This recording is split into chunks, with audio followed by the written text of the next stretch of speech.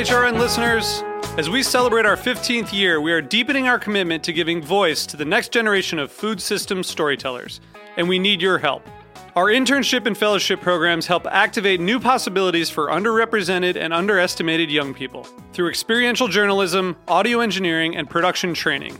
Through these unique programs, HRN helps food equity stewards build essential workforce readiness skills that expand their potential and foster economic mobility.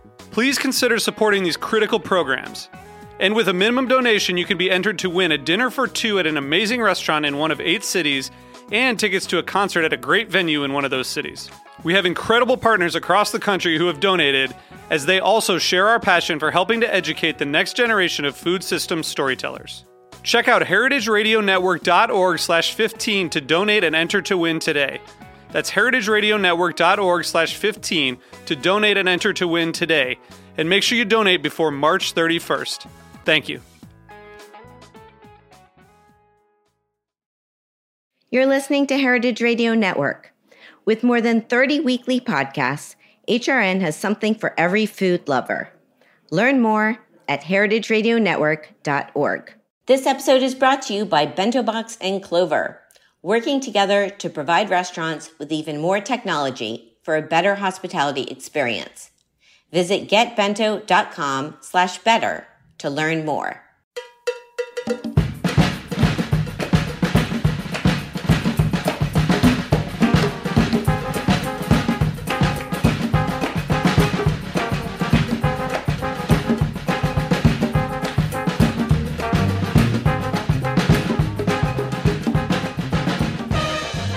Well, hello. Welcome to All in the Industry on Heritage Radio Network.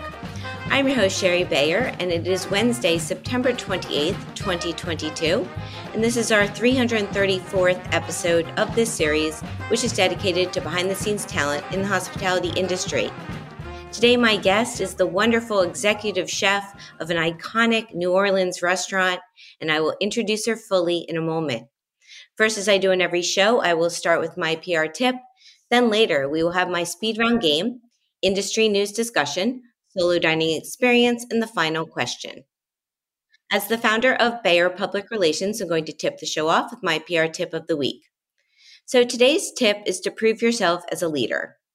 Show that you have what it takes to lead through your words and actions, demonstrating qualities of courage, good communication and intentions, accountability, focus, empathy, and passion, among others. As a leader, you may have to work harder than others to earn trust and respect, but that's what will set you apart. So lead from the heart and prove your worth. You are worthy of it. That's my tip today. Okay, I'm thrilled to have my guest joining me. It is Meg Bickford. She's the executive chef at Commander's Palace, a New Orleans landmark since 1893, known for creating great dining memories. Megan, or Meg, has called Commander's Palace Kitchen her culinary home since June 2008 and took on the role of executive chef at the New Orleans destination for leading-edge hot Creole cuisine in October 2020. Meg previously served as the executive chef of Cafe Adelaide, the Commander's family's playful modern Creole restaurant. She comes from a family with a father from New Orleans and a mother from down the bayou, so both Cajun and Creole influences run in her blood. Commander's Palace, the winner of 7 James Beard Foundation Awards, has evolved into a culinary legend. And without further ado, Meg, welcome to the show. Thank you so much for having me. It's an honor to be here. Well, it's an honor to have you. I have to say, I was reading up on Commander's Palace and trying to go through the whole history, and it's a lot and it's amazing. And I feel like I've been studying for a test that but it's incredible. It's such a legendary restaurant. So Meg, can you take us back a little bit of your history? Because I always like to start with my guests and find out how they got into the hospitality industry. Sure. For me, I grew up, like you said, my dad's from New Orleans and my mom's from down the bayou in a small town called Cutoff, which is about an hour south of New Orleans. which looking at a map, it's kind of hard to imagine that. But, I grew up in a South Louisiana family, and, we tend to have big families, and everything that we do revolves around food, and it revolves around cooking. And when we're eating one meal, we're talking about what the next is going to be. And so growing up in that environment, food was just a very important thing in my life. And being surrounded by people who appreciated food for what it does. We mourn over food and we celebrate over food, and that importance was just instilled at a young age, and the power that food has. And so I was just very drawn to it. And coming up, I learned how to cook from my parents and my grandmothers and my aunts and uncles, and everybody just knew how to cook. And I think that that's really cool. And I think that that's something that happens here in the South that doesn't necessarily happen everywhere, that things are passed down intentionally that way. And so, when I was an older child, when I was in high school, I went to my dad and I said, I'm thinking about going to culinary school. And he was very much taken back. And he's like, yeah, we all love to eat, but you don't understand what you're saying. To be in the hospitality industry is like nothing else. And, he spoke from experience. When he was young in his life, he worked a lot in hospitality and helped, he ran bars when he was in college, and he helped a friend open a restaurant. And so he knew kind of what he was talking about way more than I did. And so he tried to talk me out of it for a while, and he told me that when people in the hospitality industry work, that's when everyone else in the world is playing. And when everyone else in the world is sleeping, that's when people in the hospitality industry play. And there's not really any time in between. And I think that was important for him to kind of get across, because, having a young daughter and a father from, an older generation, for him, he wanted me to, meet a man and get married and have children and, live kind of an expected life, maybe. And he knew this road would be not necessarily what was expected. So I did it anyway. And I went to the Chef John Fulse Culinary Institute because I had to have a bachelor's degree. That was the deal. If my dad was going to help me in school, I had to have a bachelor's degree, which to this day I can't thank him enough for. And he's, CIA is fantastic. Johnson Wales is fantastic. There's plenty of wonderful culinary schools that I could have gone to. And he said, no, you're going to understand business, and you're going to understand, what it's really all about, and you're going to be successful. And all of those schools do teach a lot of that stuff. I'm not trying to say that they don't, but he pushed me, and I got a Bachelor of Science in Culinary Arts, which is pretty uncommon. And loved it. I loved school. I thought it was amazing. I'm a firm believer that you get out of things what you put into them. And I definitely put my all into it. I was actually granted a scholarship to study at Institut Paul Bocuse in Lyon, France, while I was in school, which just changed my life. Wow. I've been to the restaurant there. I mean, many years ago, I went on a mission to visit. So that's special. It was incredibly special. And it really did. It changed my life. It changed, just the way that I was going to look at the world, and so after doing that, I came home, and I had, a few credits left to gain before I graduated. And all of this will lead up to Commanders, because while I was about to graduate culinary school, and I had, held jobs in actually, cooking in restaurants is the only thing I've ever done professionally. I was a waitress in a pizza spot and made pizzas in high school. And I was actually, my first job was a baker in a bagel shop. And so it's all I've ever done. It was all I was ever really interested enough in to do. And So when I was graduating college, one of my chef instructors told me that he had handed my resume over to T. Martin, who is one of the co-proprietors here at Commander's Palace. And I said, well, why did you do that? And he was like, well, it's something that, I really think that you should do. And I don't think it's a leap that you would make on your own. And so I looked at it as, if they call me for an interview, then maybe I'll use it as practice, because we all, I don't still to this day, I think practicing interviewing and things like that is incredibly important. And I still do it. And so I was like, okay, well, this will be practice. And that led me at Commander's doorstep. Wow. And then the rest is history. And the rest is kind of history. Yeah. So you did end up working there from after meeting T? I did. So I didn't meet her. So she took my resume and she passed it over to one of the sous chefs at the time. Okay. And and so I got a phone call. It was like a Tuesday night at like 8:00, and I got a phone call from one of the sous chefs that was here at the time. And he said, hey, I have your resume in front of me. And I didn't know at the time why he had my resume in front of him. And I was like, oh, okay. And he's like, yeah, we talked for a while. And he said, well, why don't you come down to Commander's and spend a service with us, and we'll go from there. And so I did, terrified. I showed up at Commander's and I worked a service here. And at the end of the shift, my eyes were popping out of my head. I mean, I was just so amazed at what I'd seen. I was so exhilarated by the energy and the level of professionalism and the speed and the efficiency, and just all of it was so intense.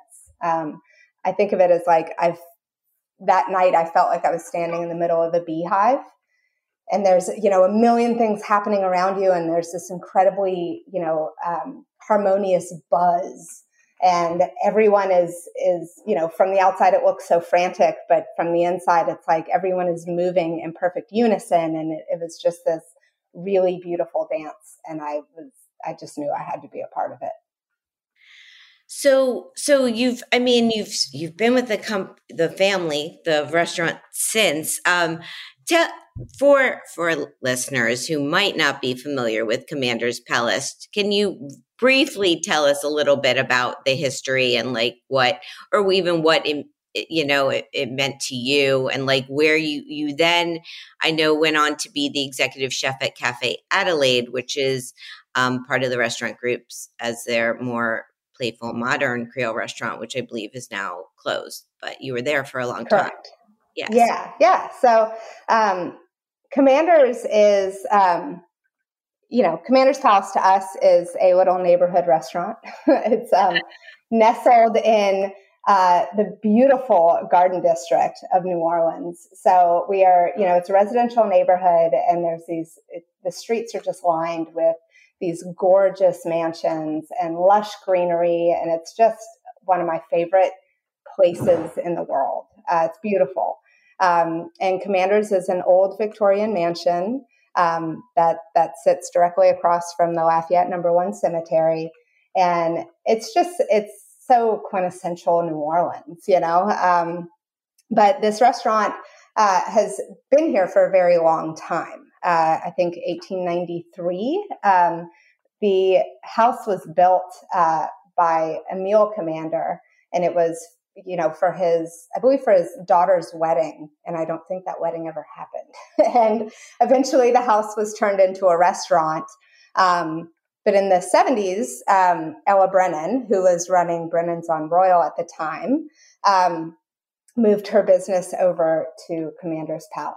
And so Ella is kind of the matriarch of the Commander's family of restaurants. And she was just an incredible woman, to say the very least.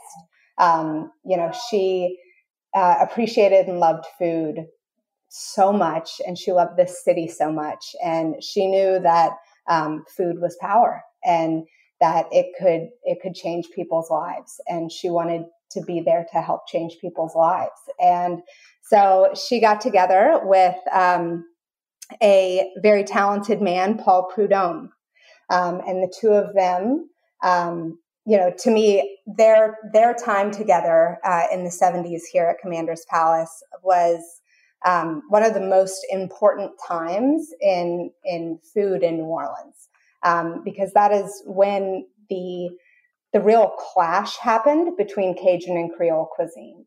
And, Paul was a Cajun man, and he cooked the food was very heavy and very rich, and which we all love that, but it's not necessarily something that you would expect out of a fine dining experience, and which was more of what Creole food was evolving into. So Ella and Paul together really, focused on how to bring the two together and to highlight the food of our region. At the time, kind of across the country, if you were eating fine dining, you were eating French cuisine, and a lot of people were importing products from all over to provide a fine dining experience. And Ella and Paul are looking at, our beautiful area that we have. I mean, we call it our sportsman's paradise, and we have, the beautiful seafood of the Gulf and fabulous indigenous ingredients. It's why aren't we using this? This is what people are eating at home. We can elevate this food, and that's exactly what they did. And after Paul came a very young man at the time, Emeril Lagasse. Yeah. And and everyone knows who that is. And Emeril and Ella did a lot of very special things together. And I think, Emeril is still to this day very proud to talk about his time with Ella and how she really helped him grow into himself. And him being executive chef here was way more than just executive chef. I mean, he really did find himself, and he, with her kind of more than blessing, more her nudge, he left Commanders to go on and have an incredibly successful career. As we all know, it's such a household name. After Emeril was the late and great Jamie Shannon, who's just a marvelous man, and again pushed Cajun and Creole cuisine. I mean, through each chef, there was this major evolution happening here at Commanders. And when Jamie Shannon passed away, Tori McPhail took over. And Tori had been with the family for a few years, but still a very young man. And he is like no one I've ever met. And I've had the privilege, I worked under him for about 12 years. And he was just always pushing us forward. And he was all about the evolution of Commanders and what is next, and making us the forefront of modern New Orleans cuisine. And so this restaurant has been through this incredible wave of a very short list of very powerful and phenomenal chefs. And that's the goal, is to keep pushing forward with them. But Commanders is a very celebratory restaurant. It's incredibly special. It's exciting. And it's, I think, talking about all the chefs that have come through Commanders, I still think that our specialty is making memories. I think what happens in the dining room is kind of unmatched. It's an incredible place to be. Yeah, well, thank you. I mean, it is incredible. Quite a history, quite a lineup of chefs, and I have memories of going to Commanders. And I mentioned this on my last show. My sister had gone to Tulane, and so I visited New Orleans many times when I was I guess in like the early 90s and Yeah. over years, and it's always been one of my favorite cities, and I love visiting, and I'm so due to come back. Yes. I need to get back to Commanders. So tell us, what is it like now taking over this this restaurant, this iconic restaurant from Tori, and have you, I guess, like from tradition and then moving forward, maybe say keeping up with the times, like, are you putting new dishes on the menu? Are there certain dishes that you have to keep on the menu? I would. I think that's a fair question. I think, we'll get back to taking over because it was quite an interesting time. But I mean, that's one thing at Commanders and having, people that have run this restaurant for so long, with Ella Brennan and now her daughter and niece, T. Martin and Lally Brennan, they know food and they love food, so to have owners of a restaurant like this so involved in the creative process and so involved in wanting our restaurant to be, again, on that leading edge. We don't like to talk about tradition, I mean, we appreciate our history very much because there's so much of it and it's so good and so many great things have happened in this building. And, what generations of people have celebrated with us and feel about us is incredibly important. But what's really important to us is, that all of that can go away. I mean, we have to keep pushing forward and we have to be the best tomorrow, not just today and not just yesterday. And they are very much a part of that creative process. And we have a stellar team. I'm very fortunate that I've got a team of sous chefs who are very interested in pushing and making ourselves uncomfortable and making it hard in order to do fun and exciting things. And you don't know what's going to work until you try it, and having that freedom and that liberty and that kind of confidence as a team to be able to do that is, it won't stop you. And that's something that every chef along the way has made sure was known and important and felt. But we change the menu here all the time, and that's nothing new. So yes, there are favorites. There's a lot of favorites. It's been an incredible history of incredible chefs. There's tons of favorites. I have a lot of favorites. What's a favorite? Can you name one? Yeah. Is that like picking your children? Can't. Kind of, yeah. But I mean, one of my favorite dishes from Commander's Past would be like the oyster and artichoke dome. And that's something that Tori did, ages ago. But it's like these, beautiful, supple, briny Gulf oysters poached in this light absinthe cream with a puff pastry shell. And it's got like bacon lardoons and artichoke hearts. And it's divine. It's divine.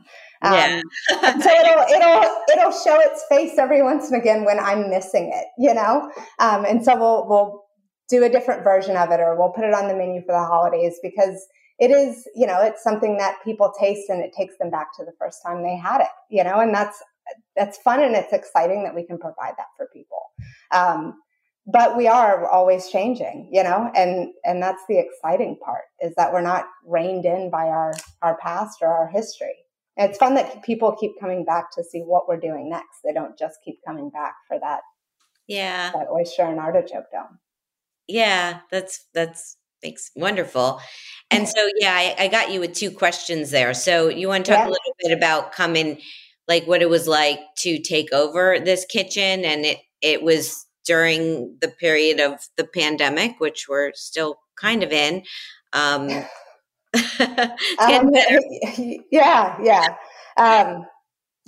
was, this has definitely been, like my dream job for a long time.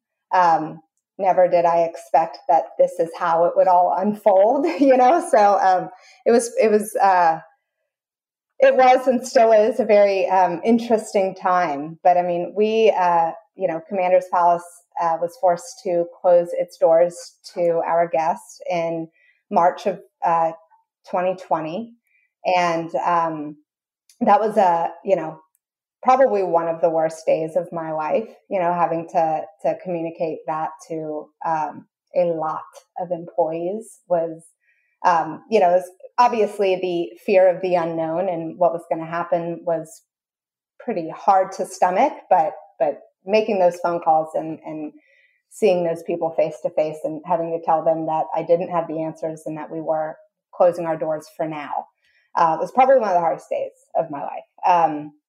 And immediately, the next day we all woke up and the small team of us that was left got to work.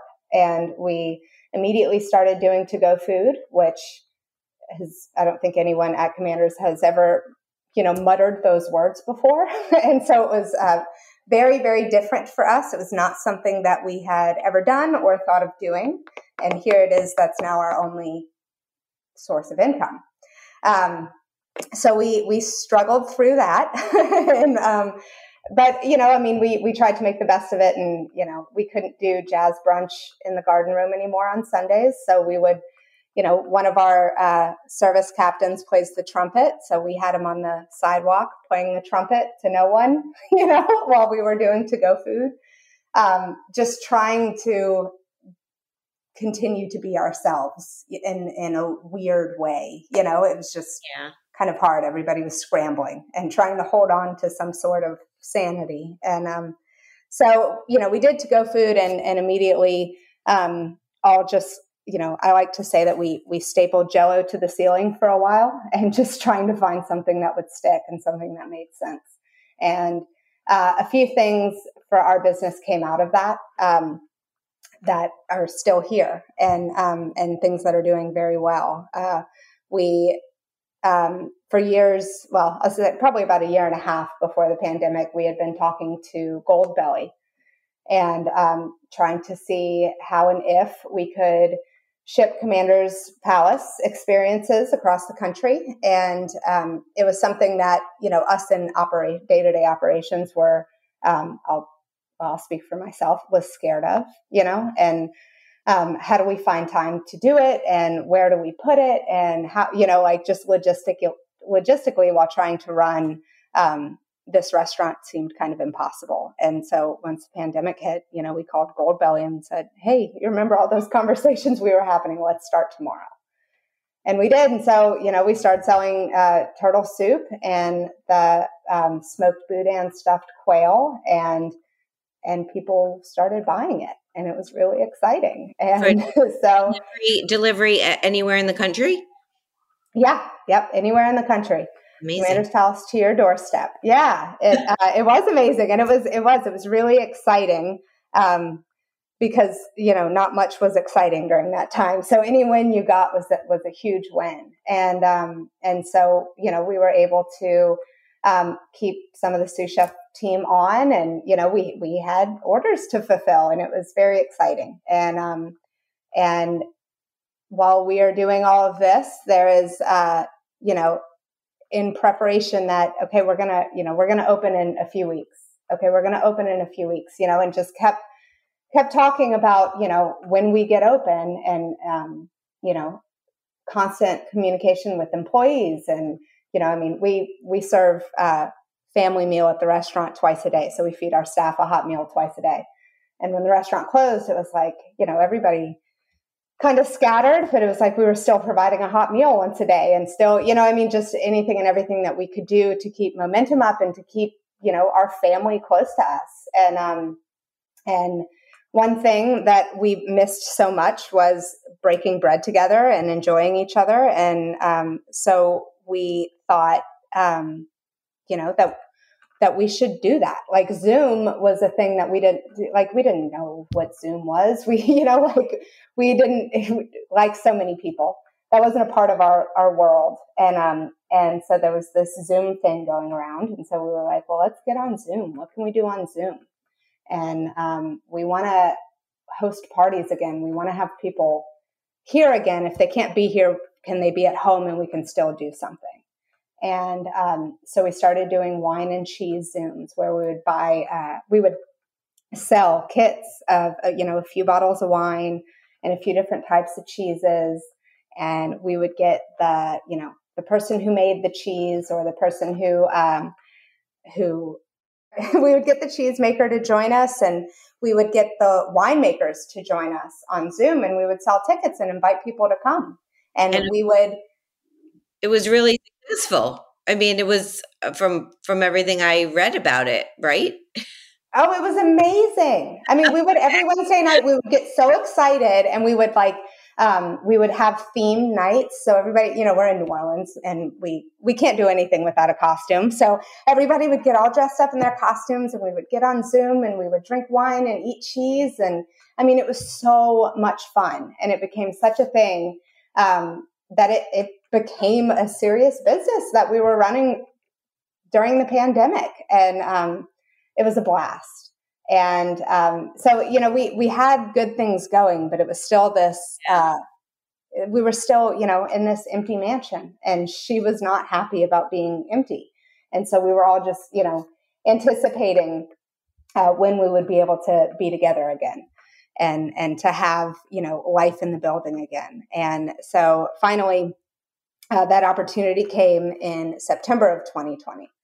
And so we were planning on reopening the restaurant, and, we slowly started bringing employees back, and we're just in preparation to open.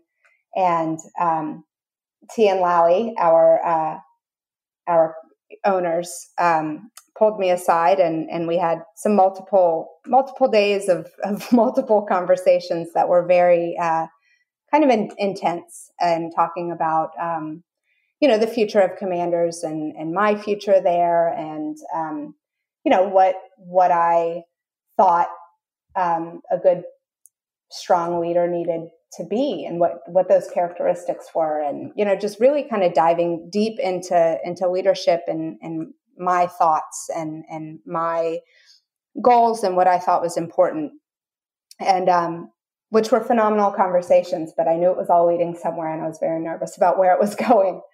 And I sat down with Tori, the executive chef at the time, and he said that it was time for him to move on, and that he was from the Northeast and the Northwest, and had spent so much time away from his family, and he had nieces and nephews that were growing up, and he had missed time with them, and was ready to move closer to family. And this is 22 years Tori McPhail had been at this restaurant. So it was definitely the, end of an era, the end of decades of strong leadership. And so T and Lally asked me to take over, which was amazing and phenomenal, and an absolutely terrifying thought.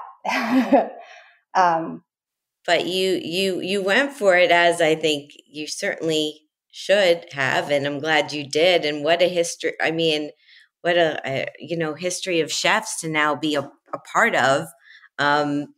It's incredible, and I had so many with your story. I was thinking, well, first of all, when you said can't do anything without a costume, I'm like, oh my God. I wish I had a costume on right now. But I just getting through the pandemic and what you guys went through, and that you were able to figure out how to do an incredible party through Zoom and get through it. I give you guys so much credit. And so now are you, because I want to ask you my question for my next guest, but before that, how are things now? Are you fine? I mean, are leading this kitchen, is it what your fears, have they gone away? Absolutely not. Absolutely not. And I don't want them to, because I think that's, it's important to be motivated by fear, but no, they haven't. And I like it that way. I have an incredible team. I really do. I feel like, I'm so lucky, to be working side by side with the people that I do. And I feel very privileged for that. And we, are constantly building a phenomenal team of servers and cooks. And we are going places, and you feel it. You feel the excitement in the restaurant all the time. And there's a lot of growth to be had. We've started these businesses during the pandemic, and 2 years later, we're still nurturing them in certain ways. And the restaurant is very alive again, and it feels good. And, I don't think that those fears or those, the weight of the position that I hold will ever go away. I feel like I stand on the shoulders of giants, and it's very big shoes to fill, not just for that, but for this city. And I just feel honored that I get to wake up every day and come here, Congratulations to you. I mean, it's amazing, and I'm proud Thank of you. I'm so glad I got to break bread with you and Lolly Yeah. in Aspen, Yeah. where we met in June and had a fabulous dinner together. So yeah, and I have to get back down there. Okay, so before we take a break, let me ask you my questions from my last guest on episode 333. I had on Matt Friedlander. He's an industry veteran and the co-owner of Sally Can Wait, which is a Miami Vice-inspired bar and restaurant on Manhattan's Lower East Side. So his two-part question is, where do you enjoy eating out and or drinking in New Orleans? And I'll wait for the second part. But Okay. note that he said that he was about to get married and start a that realized the second part. He noted that his family, he has a lot of family in New Orleans, and he's been visiting since he was a kid, and he would certainly move down there, and he loves New Orleans like I do. So where do you enjoy eating out and drinking? Well, I'll give him 3 that the next time he comes into town, he has to visit. Lengua Madre. It's tasting menu. It's phenomenal. It's my dear friend, Ana Castro. She's just incredible. It's an incredible restaurant, and he's got to go. Maypop is Michael Gulata. Yeah, Maypop is Michael Gulata. That is one, there's a group of us here at Commanders, like T, our owner, my dear friend Leela, who does a lot of our creative side with business. I think that's all of our, one of our secret top favorite restaurants in the city. Maypop is incredible. It's incredible. Michael is incredible. I've been there, and I met Aspen. I met Michael at Aspen, or maybe at a different event many years ago, and gotten to know him. And he's awesome. So he is. Yeah, he gave me the pleasure of being able to host him a few weeks back. We did a dinner together here at Commanders, but we graduated from the same culinary school, and I've just watched his career in awe for sure. And he's opening up a new restaurant, Tana, hopefully next year, that I'm very excited about. But yeah, he's awesome. So anything Gulata I would go for. And cool. Then Margie's Grill is awesome. It's kind of outside of the tourist zone a little bit. It's on South Broad, which is great because everybody that dines there is, it's a neighborhood restaurant. It's awesome. But really eclectic food, just a phenomenal spot. The stuff they do is it's great. Terrific. It's my big 3. Yep. Putting on my list too. Okay. And so his second part of his question is, as a newish mom, how do you balance being a parent with being the executive chef at the most renowned restaurant in New Orleans? How do you take care of work-life balance? And this is when he noted that he was getting married. He got married the day after our show. Whoa. That's awesome. And he started about that. He mentioned he's thinking of starting a family. So he wants to know, how are you balancing it all? Well, a very, very dear friend, but a very intelligent person told me a while ago that I should remove the word balance from my vocabulary because it's unfair. And I'm really glad that they said that because this is, a woman who just had an incredibly successful career, and she has raised children into adulthood. And I think it's absolutely true. I don't know that there is I just don't know that that word necessarily belongs, because when you think about a work-life balance, especially, doing what I do, I work a lot, and I want to be in this restaurant all the time. And, to say that there's a balance to it, I don't think it's fair. I think that's an individual thing, and you kind of have to figure that out. And I think, the quality of the time that is spent, either place, is way more important than the quantity of time spent. And, there are some days when I have to stop myself and say, okay, I have to carve out time, and I have to, if I can leave early, I'm going to leave early. And if I can come in late, I'm going to come in late. And I need to spend time with my daughter or spend time with my husband.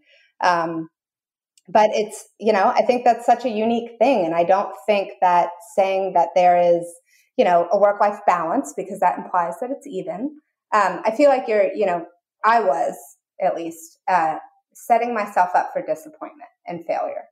And so looking at the way that I look at it is quality of time over quantity of time, and taking full advantage of all the time. I think there are 24 usable hours in every day, and it's all about how you use them. And on that fabulous note, let's take a break. That's good stuff, really good stuff. So we're going to take a break. We'll come back. We'll play my speed round. We'll talk some industry news. I have my solo dining experience and the final question. So stay with us. This is All in the Industry on Heritage Radio Network. With over 70% of diners researching restaurants online before they go in person, a strong digital presence is more important than ever.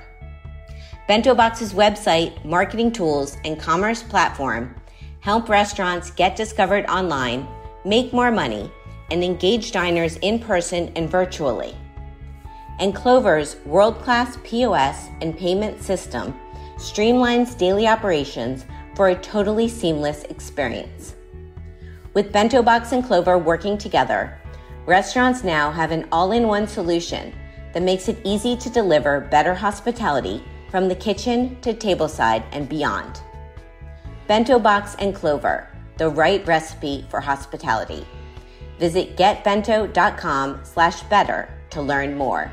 That's getbento.com/BETTER. Welcome back to All in the Industry on Heritage Radio Network. I'm your host, Sherry Bayer. My guest today is Meg Bickford. She's the executive chef at Commander's Palace, a New Orleans landmark since 1893, known for creating great dining memories. So Meg, it's time for my speed round. So what this is I'm going to name a couple things and you get to pick your preference, such as chocolate or vanilla. Okay. You ready? Yep. Okay, here we go.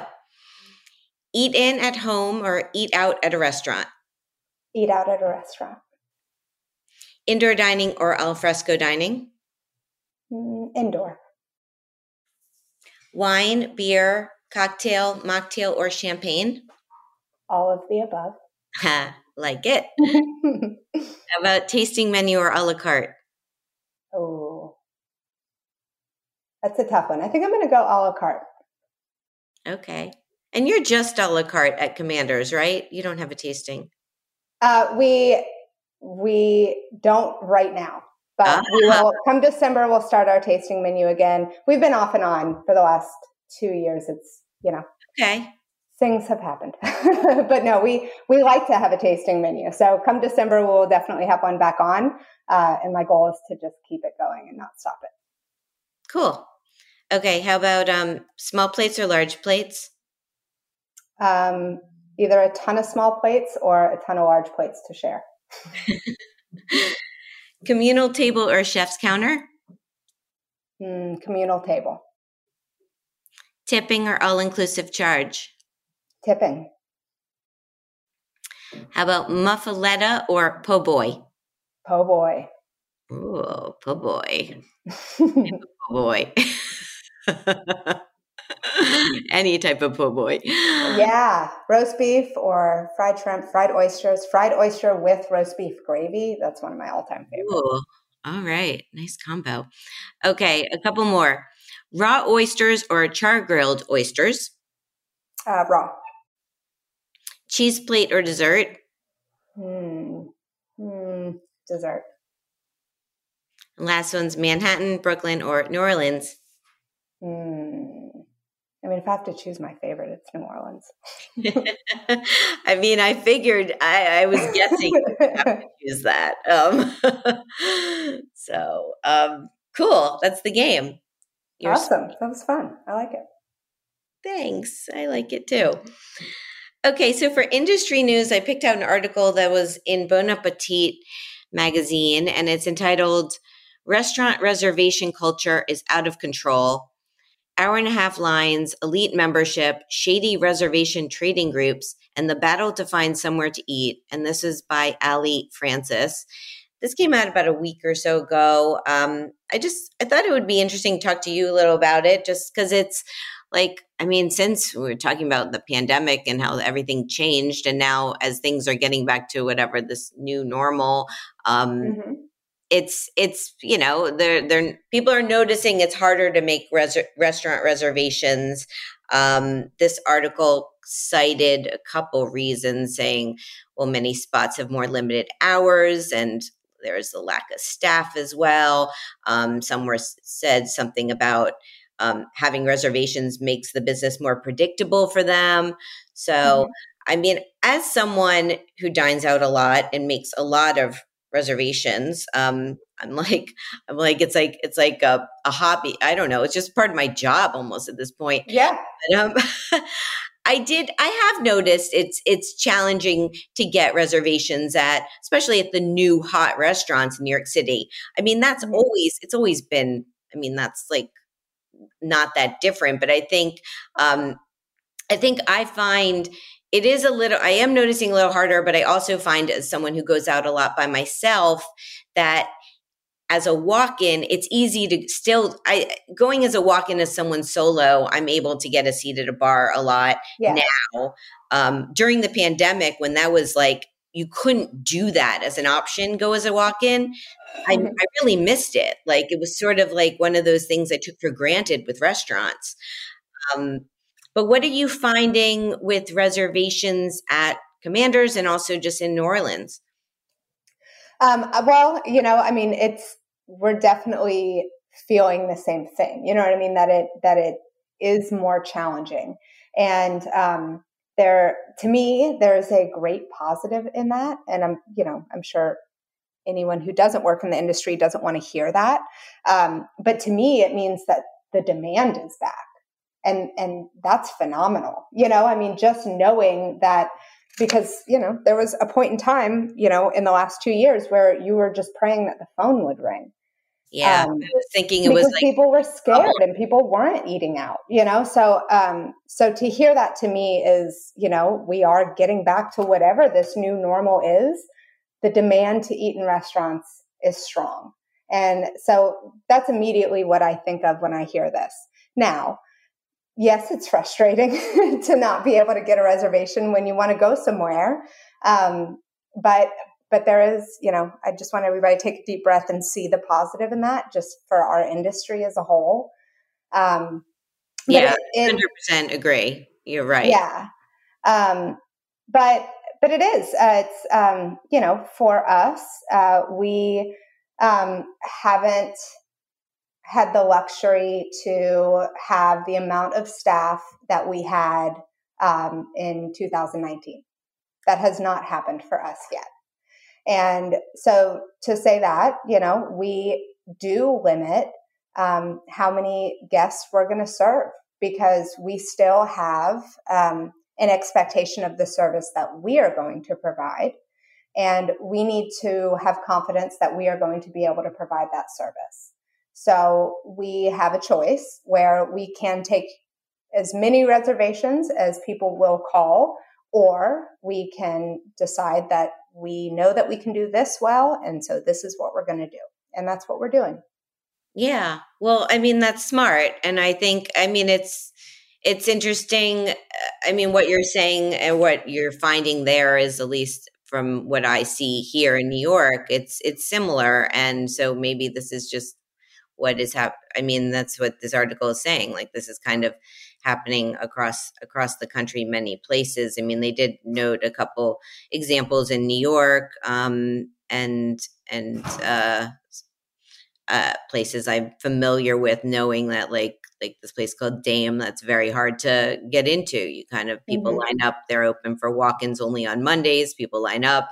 And then this article touched on these like scalpers and digital subscriptions, which that I'm not familiar with. Me neither, and that sounds crazy.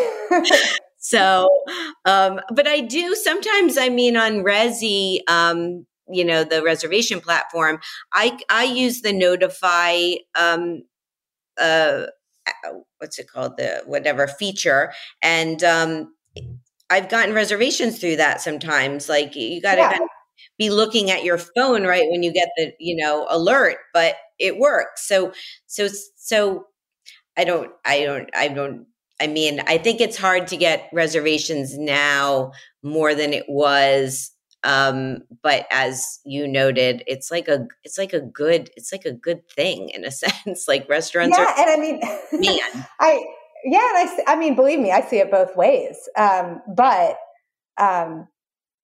yeah, I mean, to me, it's exciting to know that, we're still wanted. We're still, like that restaurants are as important as we think they are, Yeah. So. And how many seats are you? I mean, your restaurant's quite large, right? It is. We can configure it a lot of different ways. So there's not really an answer to that question. Okay. Everyone just has to go down to New Orleans and and see for yourself. And you should. Everyone should come visit you. Okay. So I want to, before my solo dining experience, just talk about a little bit some industry events, because tis the season. And as I mentioned on my last show, last night I went to the 13th annual Wellness in the Schools 2022 gala, which was at the Metropolitan Museum of Art. And it was sneaker chic as the dress code, which is cool because I wore sneakers, so it was very comfortable. And the sneaker theme reminded me, last show I mentioned I didn't think I'd been to one of their galas, but I had been, because I remember helping out one of my clients there, and because of the sneaker thing, which is fun. It's like dress up, but like make sure you're comfortable. And they always pick great venues. And I have to say, it was pretty special last night to be walking through the Met Museum at night while it's closed. And they set up this beautiful event it had amazing chefs. And it was really lovely. I saw people I knew, like Claudia Fleming, and James Kent was there, and JJ Johnson. And it was, this is Wellness in the Schools event that is a national nonprofit that teaches kids healthy habits to learn and live better. So it was for a great cause. So thank you for having me. Their website is wellnessintheschools.org if anyone wants to check it out. And then I had a double header. I headed downtown. It was the 2022 Liquor Award celebration at Crown Shy, Saga, and Overstory, which is James Kent's restaurants in the financial district, which I'd been to Saga recently for dinner, and it's another outstanding venue. And this was a really fun party, celebrating these awards for the liquor.com's website. And I saw people like Heritage Radio's Souther Teague, who's a fellow host, and Dale DeGroff, who's been on my show. And there was a really amazing room filled of kind of like legendary beverage people who also coming off the pandemic times. It's like being back at events is still really, really special, and kind of like we're all not used to it. So that was great. Their website's liquor.com, and thank you for having me there. And then tonight it's like a crazy week. I'm going after the show to La Dame d'Escoffier, New York's new member induction, which is taking place at El Coro, and I'm a member of that organization. So we're inducting our new members, which is exciting. And then John George is having a party tonight for the Tin Building. So I was thinking is two, like, I don't know, double headers. Does that make a home run? I don't know. I'm playing around with this, but busy. And I know other events happening too at tonight as well. So it's like event season is back. Are you finding that down there, Meg, with events? Oh yeah. Yeah, absolutely. And we're, I mean, getting close to holiday season, and, this week we're starting to feel a little bit of a break from the heat. So everybody's going nuts. It's like, a lot of good stuff happening all over the city. Yeah, it is. It is. And fall is typically a busy event time. I mean, even that was before the pandemic. It's always that way. Yeah. It seems now that people can do events, they are, and it's festive. So busy, but busy good. Okay, so for my solo dining experience this week, it's at Corner Bar. Here's the rundown. 60 Canal Street, Lower East Side, New York City, in the new 9 Orchard Hotel in what they're calling the Dime Square neighborhood. The concept, it's an American bistro inspired by legendary bistros and taverns in cities around the world.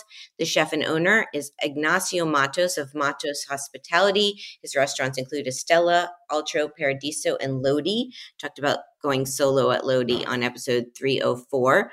Executive Director of Food and Beverage is Jason Pfeiffer, and Director of Food and Beverage is Stuart Craigie. Well, why'd I go? Well, this is a new spot. I didn't have a reservation, though. Talk about that in a minute.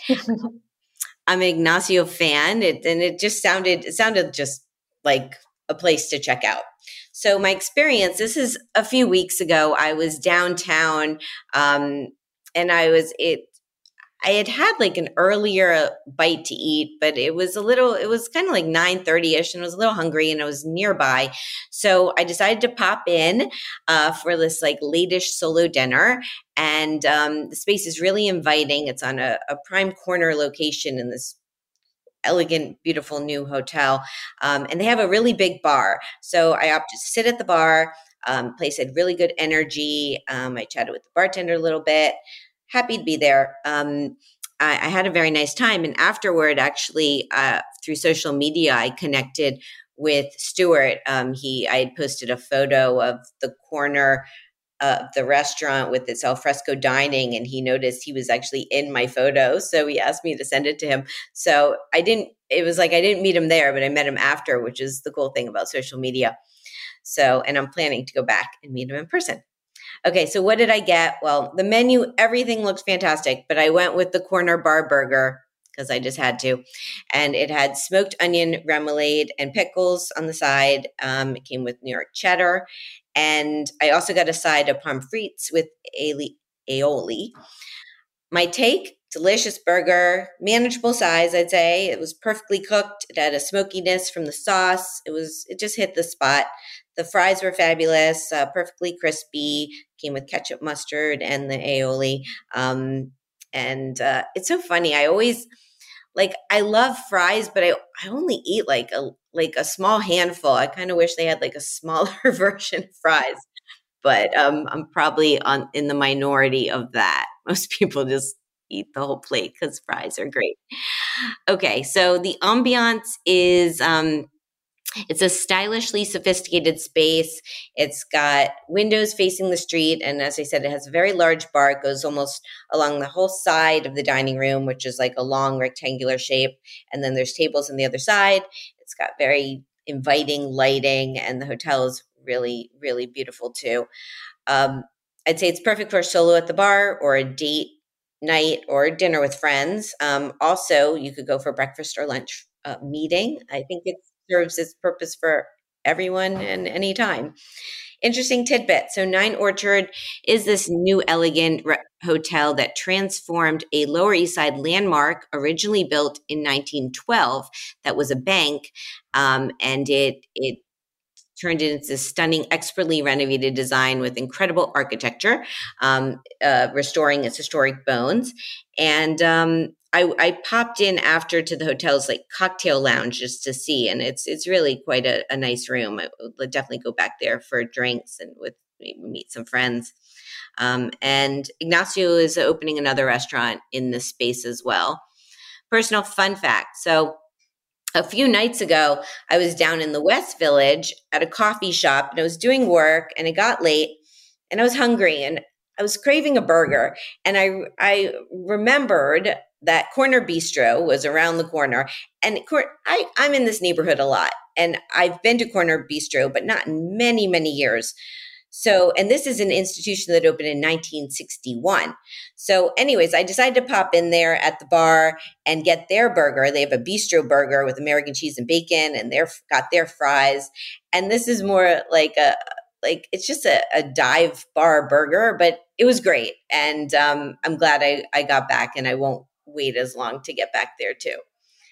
Okay, so the cost of Corner Bar Burger, my meal, was $36, and that's not including tax and tip. Would I go back? Yes, I'd like to go for dinner and check out, or even breakfast. I like to check out more of the menu, because it's always, a burger is great, but it's just like one take on what the restaurant's doing, of course. So their website is cornerbarnyc.com and Instagram at cornerbarnyc. So there you go, my long-winded solo dining burger story experience. Are you craving a burger now is the question. I am. Well, I have to say, before the show too, I was on your website and looking through the menu, and I was just like, oh my God, this food, there's nothing like it. Nothing like it. So, okay, so it's time for the final question. My next guests are Ronnie Mazumdar and Chef Chintan Padya. They're the co-owners of Unapologetic Foods, which is an award-winning restaurant group that is out to redefine Indian food. And their restaurants include Dhamaka, Sema, Ada, Masala and Sons, which just opened, and they have Rowdy Rooster and Kabwala, and a couple other concepts. They're awesome. They were in Aspen too. Actually, a lot of people were in Aspen. Okay, so Meg, can you please ask a question for Ronnie and Chintan? Yes. Well, I have two. I would like to know, what is one thing that you want people to unlearn about Indian food? Ooh, I like it. Mm-hmm. Unlearn. And, yep. And well, because I feel like what they're doing is so it's so in depth, and it's not a blanket, and I feel like way too many, especially Americans, have a blanket concept of what Indian food is. So I would love to know what they would like for people to unlearn.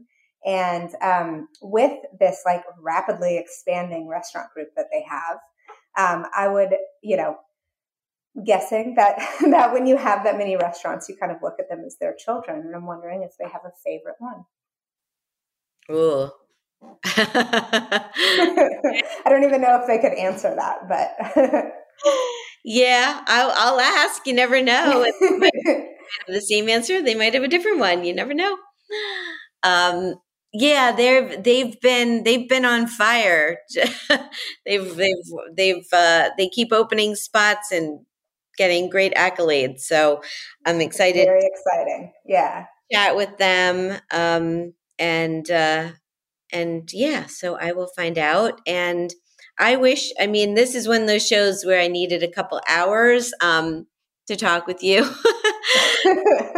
But we got through a lot, and I'm so glad and honored that I met you and got to spend some time with you and Lali. Like, it was so special to me. I just have to say, like, our dinner and getting to know each other just really, really means a lot to me. And having you now on this show with me and hearing about your story and what you're doing, all the fabulous things you're doing in New Orleans at Commanders and beyond is just, it just means so much to me. So thank you so much. And I just wish you so much continued success.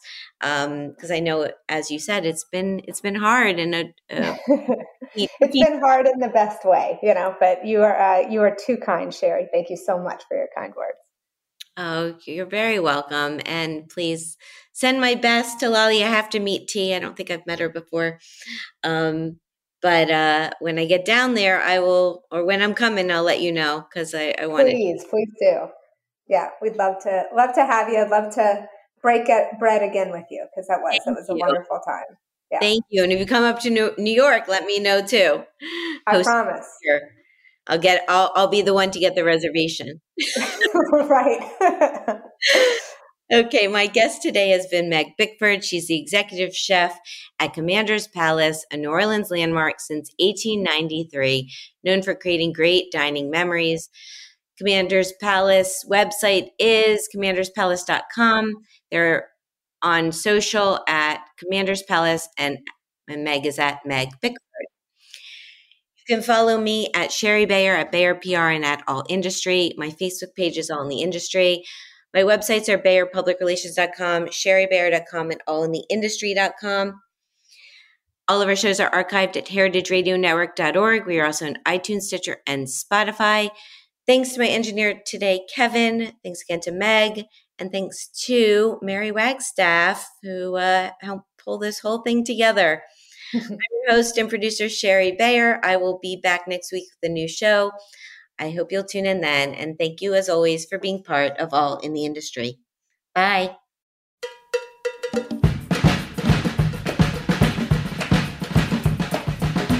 All in the Industry is powered by Simplecast.